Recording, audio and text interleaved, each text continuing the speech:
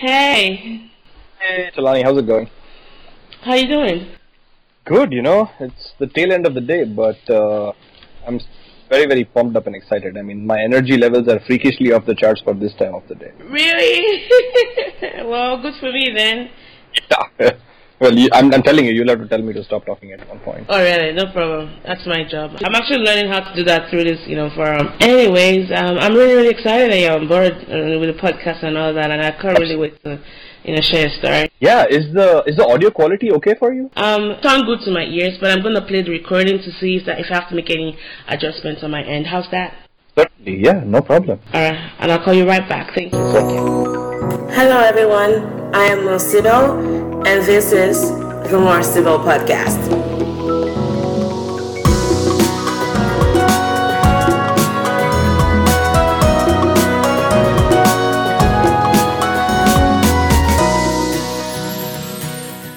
Yes, ma'am. Welcome to the More Sibyl Podcast, a podcast about culture, cultural nomads, designed for Blacks and Asians, and those who love them. I'm your host, Mo Sibyl, Nigerian-born, US-educated, Korean-speaking, struggling intellectual. Today, I have on board a very, very special guest. I always say that about my guests because they really are very special. I mean, the podcast is built to tell stories of people that I'm inspired by. So by virtue of anyone being on this podcast, they inspire me one way or the other. And this person, I met them probably about 4 or 5 years ago in grad school, and if you know him, for those that know him, the first thing that stands out is his height. But he does it in such a way that even though he's that tall, it doesn't come off as being intimidating. He's very collegial. He's my colleague as well. And he grew up in India. He's actually an Indian. He moved to the US for grad school, and we met in grad school. He's a wonderful colleague. I have many words to describe him with, but he's very, very intelligent as well. I mean, just you being around him and hearing all he has to offer to say, not just about pharmacy or medical stuff, but he's really well-rounded. So it's with joy and honor that I introduce my very next guest, Dr. Sanket Shah. What's up, Dr. Shah? Hey, Talani, how's it going? Good. How are you doing today? I am doing fantastic. Living the dream one day at a time. Good, good. Let me keep living my carousel through you. So tell me, how's Austin today? Austin is, bipolar as usual. We have cold weather one day and hot weather the next, so I honestly don't know how to prepare for it anymore. So I just wing it and step out with a jacket and an umbrella every day and, take one day as it comes. Very good. But other than that, it's, we're definitely on the tail end of the winter, so it's getting much, much better. Good, good. Well, it's really nice to have you on the podcast today, and I can't really wait for everybody to get to know more about you. That was a very flattering introduction. I hope I can do it justice and, provide some valuable information, and it is an absolute honor to be here and be featured with the other distinguished speakers that were here before. So I'm excited, and we can get started. Very good, very good. So tell me more. I mean, for those that don't really know you, so you're Indian, correct? You moved to the US for grad school. Another thing I forgot to mention, so Dr. Shah is an MD, like he has a medical degree. But one of the things that really stood out for me when I met him was he came to grad school in my program, which, was a program for health economics and outcomes research. I usually have a lot of pharmacists there. So one of the things we really value in my program is that diversity of opinions. So having an MD on board to me was like, wow. I've only met one other MD that came to a pharmacy PhD program. So I just wanted to find out from you, what really inspired you, one, to pursue an advanced degree in health economics outcomes research, and then not even one related to public health like you would see other MDs doing. Why that program, and why the course? I get that question a lot, and with every passing time, I ask myself as to why I'm here, and I think it's becoming clearer, as Steve Jobs says, in hindsight, when we connect the dots, it becomes clear. When I was in India, one of the things you should know that India is a developing country, and it is a non-managed market, which means most people are still paying for healthcare out of pocket. And as you know, as 70% of India is still rural, access to healthcare in big cities is pretty great, but it's abysmal in the villages. And with this poor access, we also don't have, access to a lot of life-changing medication. So, we can read about the Harvonis and Sowardis of the world in literature online and, in all these advertisements, but we don't really get access to that for treating our patients. And that's sort of the frustration of practicing medicine in India, is you not being able to access that. And so, as rewarding as medical school was for me, that point always stuck as to why is with a population of over 1.5 billion people, why are we not a target market for these advanced pharmaceuticals?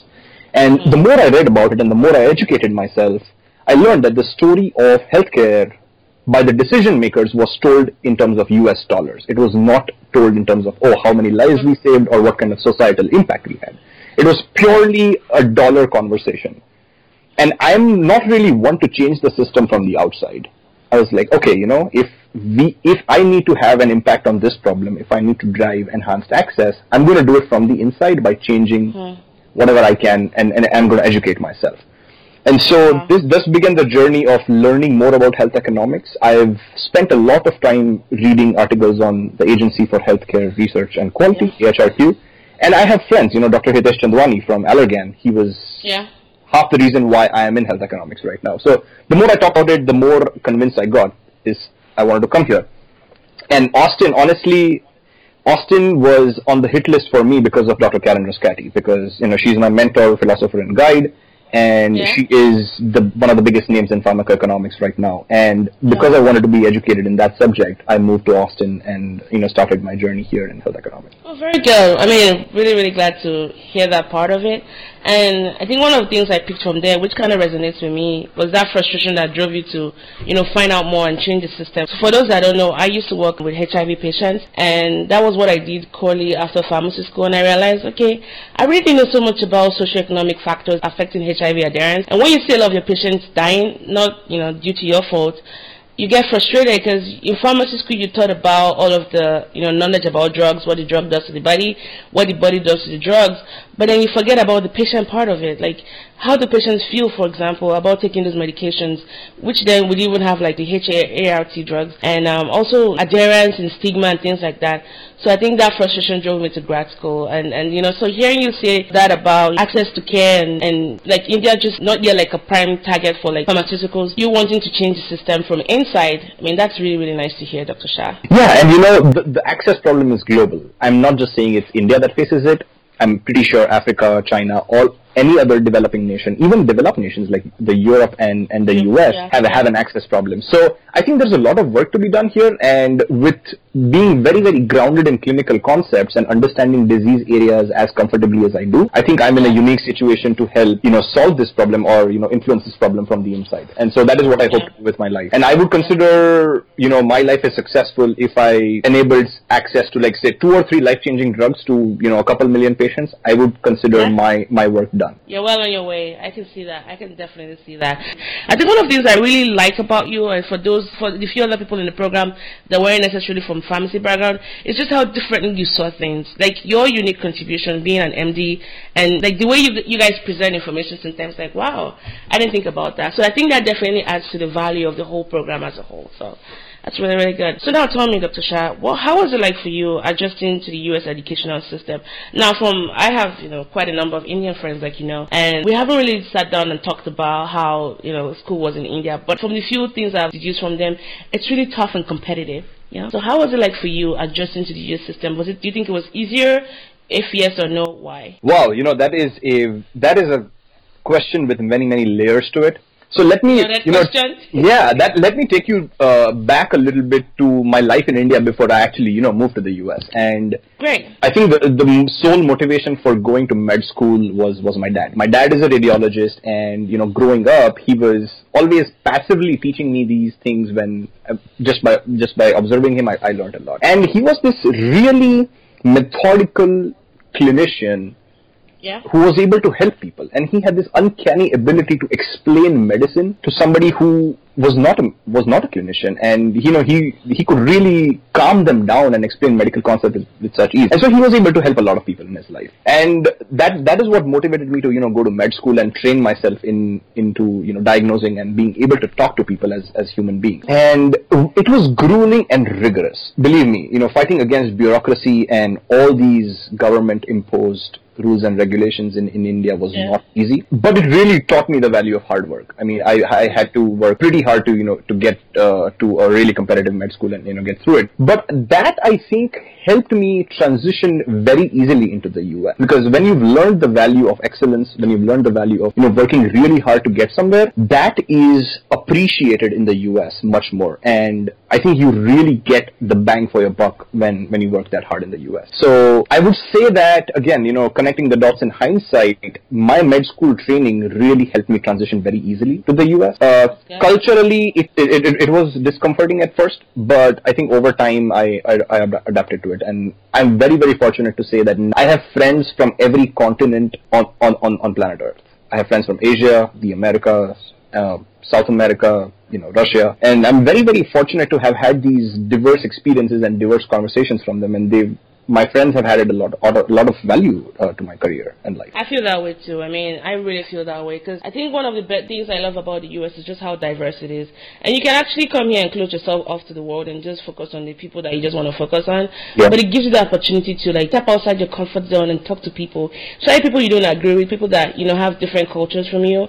And then there's so much learning you have when you interact with those people, because it's mine is sometimes amazing how you view things the same way, but also how you view things differently. True. You bring up a really good point here, and as much as I think about it, adjusting to the US educational system was not the easiest, because for the first 3 years, and I'm sure you relate to this, I was motivated purely by fear. And fear is a great motivator, believe me. But it drives you in non-productive direction. Yeah. And as an Indian kid, you're told, oh, you work hard for the next 2 years and your life is going to be set. You're going to make a ton of money. Yeah. And then you come to the US and then you're part of this PhD program where the future is so uncertain. Yeah. And you can set yourself up for failure if, you start worrying so much. So, and about imposter syndrome. I still feel to this day that what the hell am I doing with my life? Why am I in a PhD program? How am I going to change the world? And I still feel that today. But as I make more progress, that has sort of, gone away a little easily. I can work hard, but the success metrics here in this system are very, very different from how my life was originally. And that definitely took a while to get adjusted. But I think the biggest reason why I stuck around and didn't quit is because people had faith in me. Time and again, when I've been weak, I've reached out to my friends, one of them including you and my other friend, Shannon Smith, who's really the reason why I stayed back in grad school and decided to stick it out, because people had so much faith in me. It's you have what it takes to succeed, and you're going to be very, very successful one day. I also want to thank my mentors from industry, Hitesh, Rahul Sasane. These folks have had a tremendous impact, and Karen, definitely, she's put up with so much of my crap over years. I don't understand why she keeps me around, but obviously she saw something in me, and owing to these people, I think I'm very, very fortunate to have made it to year 5 and, on the tail end of my PhD program. Well, you said it all, because I can say the same thing about my own mentor, Dr. Brown. So let's kind of, go back a little bit to 2 things that I picked up from your previous statements. That would be cultural values, having to adjust. What exactly would you say was the most challenging thing as far as cultural differences between you being that Indian doctor and then moving here and, starting over again in a pharmacy grad program and in an American educational system? Yeah, it was not so much culture as much as it was facing my own fears. And I just felt for the first 3 or 4 years, I was wearing this mask and practicing something I did not believe. I wasn't true to myself in the first couple of years of grad school. I was trying to keep my parents happy. I was trying to do well by my mentors. I was trying to do well by everybody else except myself. And a dark path, because I didn't really feel happy doing any of that. And so towards the start of 2017, I really thought that my life needed to, change, go through this pivotal change. And I needed to shed this mask, truly accept, the things I believed in, and just be true to myself and hold myself to a standard that was enough for me and not for everybody else. And so I grew up with a value framework of, what my parents taught me: honesty, integrity, the importance of hard work, and just, the service of others. And I felt this was enough. This is enough of a value framework to go by, even for my life in the US. And if I just stick to it, it is going to be enough. And so I sort of shared all of that towards the start of 2017, and my life has been awesome ever since. Well, good for you. Good for you. And then another thing you said was that, fear of failing and imposter syndrome.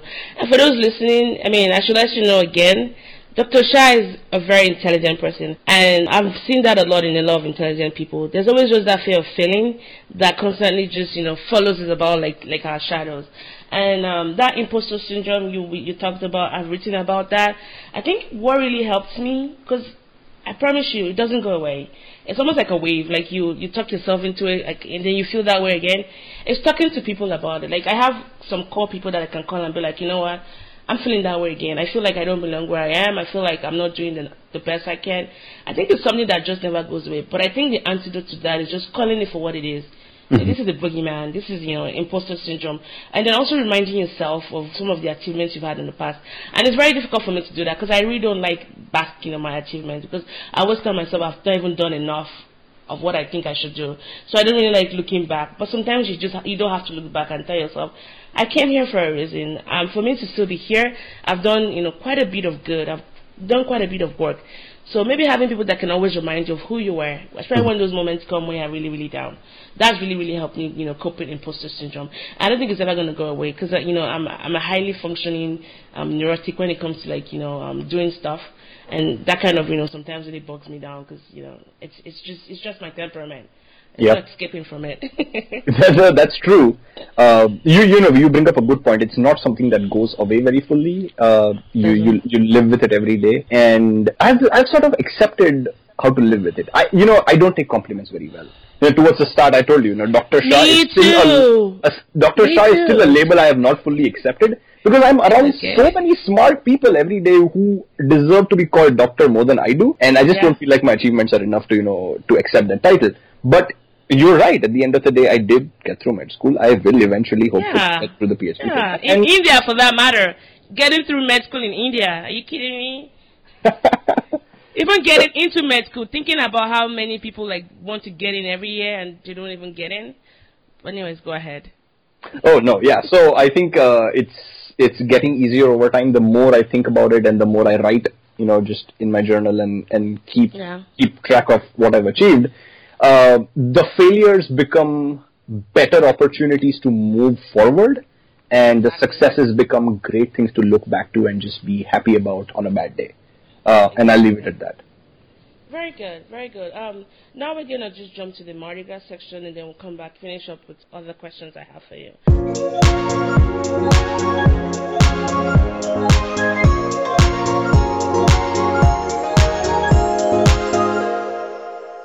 For those listening to this podcast for the very first time, in this section that I titled the Mardi Gras section is where I get to ask my guests open-ended questions that are drawn from inspiration on a set of paper napkins that I purchased from Walmart. And Dr. Shah has chosen this question, and this is it. So, Dr. Shah, you get to make the rules. What are they? Yes, I love tackling this question, and I've taken some time to think about it. And one thing I would want to change right off the bat is have schools teach skills that are actually required to succeed in the real world and not textbooks. If jobs were purely available on basis of a GPA, I would not want to change anything. But the sad fact is that they're not. Grad school programs, or undergrad for that matter, they can make us great analysts, great scientists, great individual contributors. That's not what really is required to succeed in the real world. The emphasis on soft skills, the emphasis on communication, the emphasis on playing well with others, the emphasis on making sure that you're part of this large organization and you work well with others and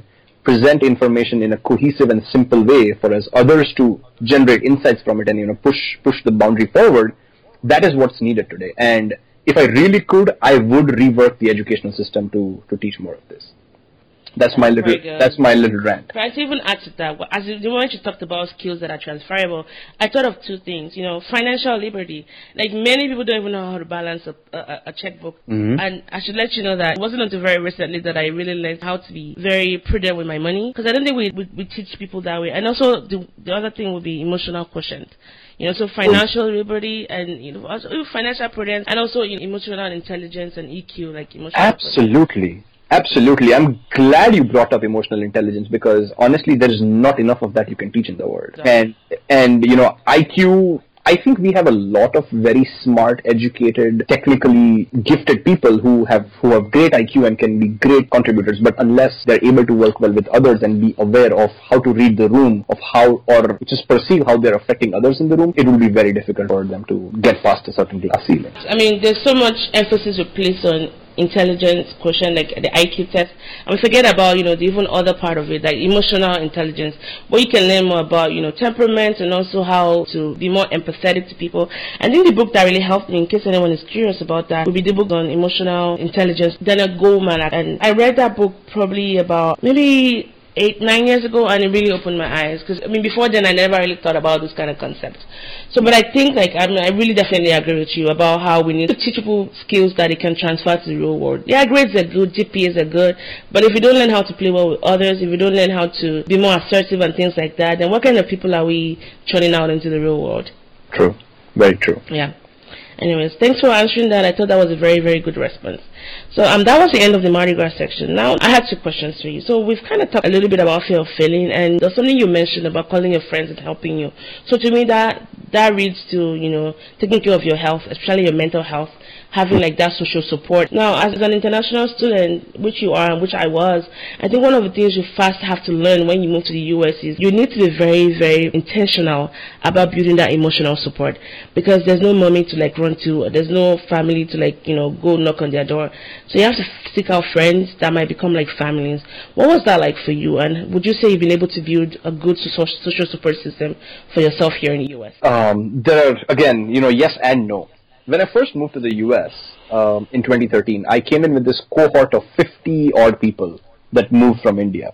And there were a lot of people to hang out with and, share sorrows, and everybody was bonded together by trauma of moving to the US. And I made several close friends at the time. Unfortunately, they all turned out to be master's students and moved away after 2 years. And, that is something that happens in the US a lot, is people move away for work. And that was sort of the pivotal point where my social system sort of collapsed. I had no support whatsoever, and for about 1.5 years, I felt very alone, very, very lonely, nobody to talk to when I, picked up the phone. That sort of took a toll on me. Ever since I've started to do more emotional work on myself, ever since I started going to therapy and, really focused on being more self-aware and aware of what I'm feeling, I have been able to build that back up slowly.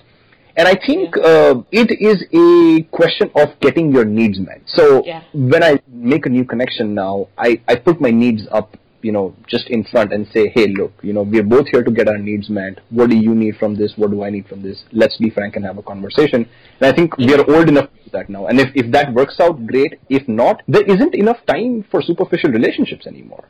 No. So I think over a period of time, a lot of my relationships have filtered off naturally, and the people that remain now, I can say very confidently, are close, fast friends that I can rely on at any point and just pick up the phone and start venting or sharing my emotional stories. Oh, that's really, really good. You reminded me of something about, when I moved to the US, I think one of the things distance really helped me with was to kind of help you see what kind of friends you really have.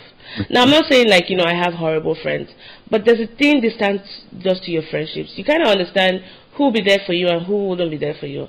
And it's not saying that those that aren't there for you, they just didn't want to be there for you. But then when it comes down to, the real stuff, when it comes down to when you're really, really vulnerable and you need people to reach out to, those that really stay behind, then you start seeing that, okay, these are my people, these are my tribe. And I think that's one of the advantages of moving here. It really wasn't a pretty process, having to like see people just not be there when you need them. And like I said, they have different reasons, the distance, the time difference and things like that. But then here you're really, really conscious of who your people are, because friendships in the US versus friendships in Nigeria are totally different. I mean, it's really, really hard building friends here, but when you do find those friends, they're really, really worth keeping. Oh, absolutely. And you mentioned some reasons for why these relationships filtered out, and honestly, there will be reasons and reasons, but the people who really want to make time will still make time regardless of Very whatever. true. So I'm glad that you were able to have people that, stayed back and took these efforts into building up this trust and relationship with you. That's important, and I think these people are worth every sacrifice and every effort that you can put into to keep that relationship stable. Friendship is it's kind of that balance. Like, you're there for people. You, whatever energy they put into you, want to put back into them. It's just a natural response to want to love back on people that have, really been there for you. So that's really taught me to be more, mindful of my friends, and also to do friendship the right way, not just in numbers. Because I used to be a numbers kind of girl. Like, I can make friends easily. That's a natural thing that I pride myself to have. But as far as sustaining and maintaining friendship, it takes a lot of work. And if people don't give that back to you, it's hard for you to give that. So I've really learned to be very intentional and mindful about my friendships. And I wouldn't trade my friends for the whole world, really. I'm glad you have people that deserve your friendship. Because I can tell you are an absolutely amazing friend to have. You are a great pillar of support, and I think you're emotionally very, very perceptive. And anybody who can call you their friend is very, very fortunate. Thank you. And I should say that I wasn't always like this. Through a lot of help, especially with therapy, because I had to find out so many things about myself. But once I got rid of the gunk and being more comfortable in my own skin, I realized I could be a better person to those around me. Because when you kind of find out why you tend to do things a certain way that wasn't necessarily always the right way, and therapy makes you ask the whys, but you tend to accept yourself, and by accepting yourself, you love people better, because if you've understood yourself, if you've loved yourself more, then you can love people better. So, but thanks for that feedback. I just wanted to say that I wasn't always like this. Therapy and a lot of other support really helped me, be more, I don't want to say nicer to people. Good. Well, I'm glad you got your needs met. Thank you. So another question I had for you. One thing I love about you Indians, and this is a very general statement, and I talk about this with my Nigerian friends a lot, it's just how you guys know how to look out for each other. And this is something that I really always pray that, Nigerians can also do here, especially in the US. We're not very cohesive as a group. And there's usually still that little bit of envy and, trying to pull each other down. And I'm not saying, everybody does that, but it's just a general statement, like I said. But one thing I really, really love about you guys, I remember when I moved here, I know you guys had a Facebook group for all the Indian students at UT. Yep. And Pooji had, showed me the group, and had thousands of people on there. You guys, you do potlucks. I remember I came to one of the potlucks. Okay, I think you were there. I came to one of the potlucks. I had, gobi parantas and so many things. And I was like, wow. And you guys, most of the people didn't even know each other from India. You just, by virtue of just being Indian, from being from different parts of India, you were able to connect. You had parties, you had things like that, and you were very supportive of each other. Now, that's one thing I really, really, really wish Nigerians would get on board with. Because there's always still that, distrust we have of each other. I don't know why. I don't know where that's coming from, but I just wanted to throw that out there, that you guys are really doing, good with trying to keep, tabs on each other and supporting each other and doing life together. So, yeah. Yeah, you bring up a great point. See, as most of us, everybody who, moved here from India grew up in the same close-knit, family-oriented culture where everything was a party. Every small reason, may it be high school graduation, may it be weddings or baby showers or whatnot, was a cause for the entire family to get together and celebrate. Oh, wow. And more than that, I think the system of family in India is, you definitely stick together during rough times. Even if you're not there for the party, you're definitely there during the misery and the grief. It is only with the support of the family that you can actually tide over emotional crises like this. So most of us have been, really grounded in that background. And when we move here, we are moving away from all of our family support, and that we find in each other now. So what you're seeing as, the potlucks and whatnot, this is actually people who are alone and lonely and really need to feel that support and friendship and community with their fellow countrymen. And it just becomes easier because you have a shared cultural background. It just becomes easy for Indians to share that with other Indians. But I would say, though, that I now, after having lived for 5 years in the US, can share that very easily with my friends that are not from India. I mean, I can share that very easily with Shannon, I can share that with my friend Huna, and they get the cultural element. I get theirs and they get mine. And so I think that can be had with anybody regardless of country or culture. There you go. So dear Nigerians listening to this, see how Dr. Shah just talked about how you can apply those concepts to anybody. So wherever you are here in the US or whatever part of the world, find Nigerians like you or even people like you that you want to connect with, because everybody gets lonely once in a while. Find somebody you can talk to, build your community. So loneliness and all those situational circumstances, we can at least reduce it a little bit. While it's good to be alone sometimes, but loneliness, especially with the miserable forms of loneliness, that's very preventable. To find somebody to connect with. Thanks for that, Dr. Shah. Yeah. Another question I had for you. So I'm Nigerian, right? Mm-hmm. And one thing I believe in is cultural curiosity. I feel like one of the issues we're tackling right now is identity politics, where people cannot ask questions for fear of being labeled, oh, racist, oh, xenophobic. So I just wanted to ask you, are you curious about anything regarding my country or regarding, my culture as a Nigerian person? And so you can ask and I'll be more than happy to answer it. Now, I don't pride myself as being an authority in these issues, but best believe me, I'll do my best. So do you have any questions? I actually do. And I actually have another colleague from UT, Chisom Chimah, who's from Nigeria. And I had the distinct pleasure of performing a dance at her wedding. Yeah, we all did, remember? Oh, that's right, yes. And I danced my vigorous Punjabi Bhangra moves, at her wedding. And that was awesome. And so at the time, I found people spraying dollar bills at me. And I found that very amusing, and I still do not know the cultural backdrop to that practice, and I would love to hear why that practice came into being. First off, shout out to Dr. Benita Bangbade, who was our choreographer, and to Chisom Chimah, who was the bride that we danced at the wedding. Now, Dr. Shah, I don't know what the origin of that is, but we call it making it rain. So one of the things Nigerians really know how to do is we know how to throw a good party. Yes. And even though there was a time the government tried to ban, spraying money because they thought it was disrespectful because, you step on the faces on the bill, which was kind of disrespectful. They tried banning it, but it just doesn't work. I think it's a way of just showing that they enjoyed seeing you dance. Almost every party they do that. Now, I don't know why, but it's just one thing we do. It's kind of like how some people throw like confettis. We just like to throw money because, we're like bloody show-offs. And, yeah, so it's what we do. I don't know why, but... Yeah, I think I'm going to have that practice at my wedding reception whenever I do that, because I definitely want to collect those dollar bills and, I want you to do it even a little bit better. Why not ask for credit cards instead and with PIN numbers at the back? Oh, that's Let them spray your credit cards instead of just better. dollars. Why settle for dollars when you can have the whole credit card? Awesome. Well, thank you for sharing that. I mean, that was... that actually inspired me to dance at more Nigerian weddings if I ever got the chance. And do you notice that the more you were dancing, the more the intensity of the spraying was? So that's the truth. Oh, absolutely. I think the MC even, called me to the side and towards the end and complimented me on saying, my friend, you do a really mean dance. And I was so flattered. I remember. So to anyone that, is attending their first Nigerian party anytime soon, make sure you dance well, because the harder the intensity of your dance, the more money you're going to be spread. And guess what? You get to keep those money because they're yours, They make it rain on you, so you keep those money.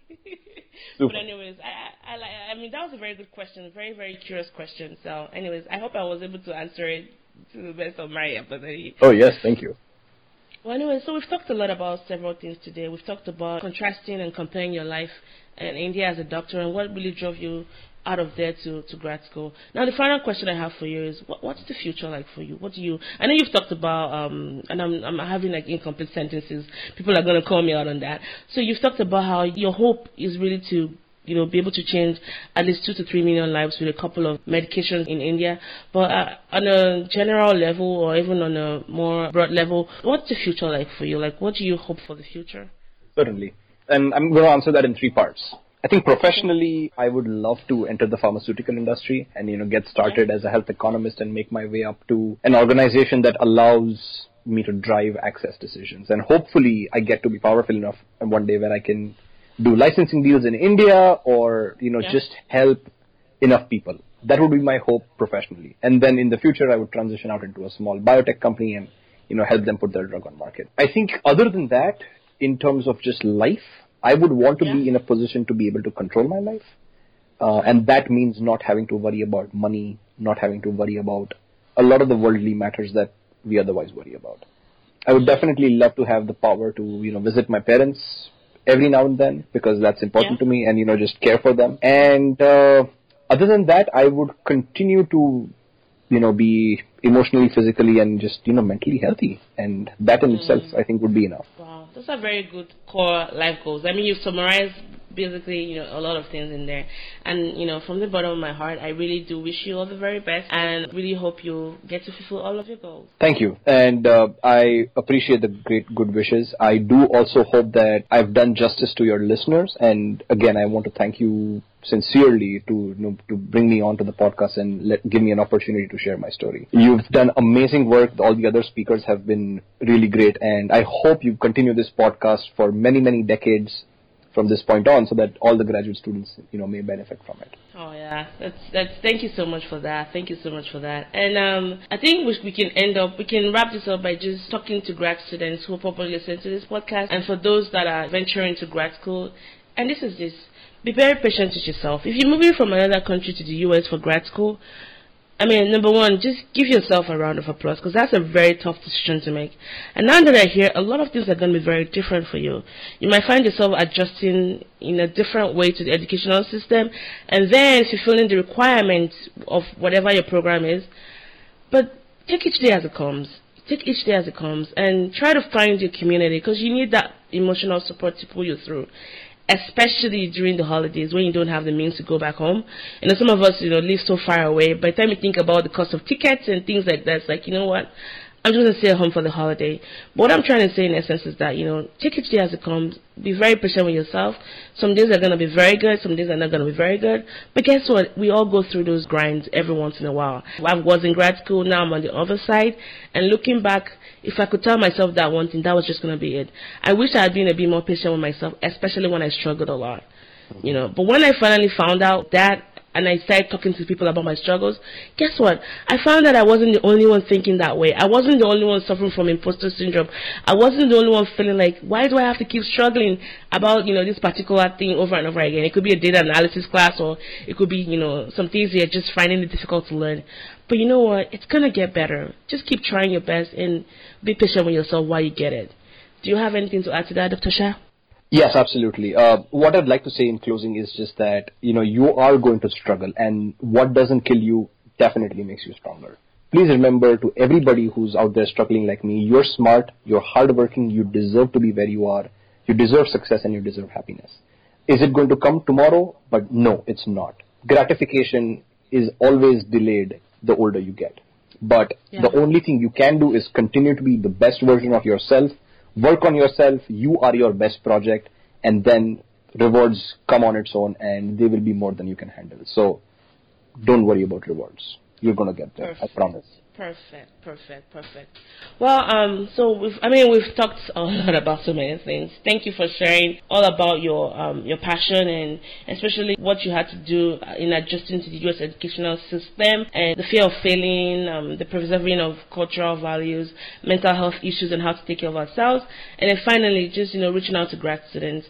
And like I said, I do wish you the very best, and I feel like I should bring you back on the podcast again. Probably we can talk about your research project and, whatever things you find new. Or maybe books you're currently reading or hobbies you currently picked up.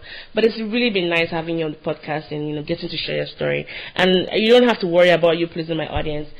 I want to say on behalf of them, I think you did a fantastic job, Dr. Shah. Thank you. And then for everybody else who's listening, it's Sanket, not Dr. Shah. I've got to put some respect on it, Dr. Shah. Thank you. It has been an absolute pleasure to be here. Thank you so much. I call you Sanket, just between you and us, but I have to, be respectful for those that are listening. It's just, it's just what I have to do, okay? It's the podcast, mommy. I got you. All right, good. Well, thank you, everyone, for listening to this episode of the More Stable Podcast. I've had the utmost pleasure of interviewing one of my colleagues, Dr. Sanket Shah. He's a final year grad student at the College of Pharmacy at the University of Texas, where he's doing a PhD in health outcomes and pharmacy practice. He's also from India. Well, if you have any comments about this episode, feel free to leave them on the comment box. And don't forget to subscribe on iTunes and rate the podcast as well as the More Stable Podcast on iTunes. And subscribe on the website www.morestable.com. There, if you put your email, you can be notified when I upload new episodes every Thursday, usually 6:03 p.m. CST. Well, this has been the More Stable Podcast. Thanks for listening. I remain your host, Mosibo. All right, Sanket, that was it. How do you feel? Awesome. I feel lovely. I feel so energized right now. How do you think that went? Good. Are you kidding me? It was perfect. You were worried about talking too much. I thought you were very poignant and straight to the point. Like, you could have as well been the person hosting this podcast. You were very professional and very, insightful. Oh, so I'm glad. Okay, great. Awesome. All right. Have a good night. Good night, Alani. Yeah. Take care. Bye. Mm-hmm.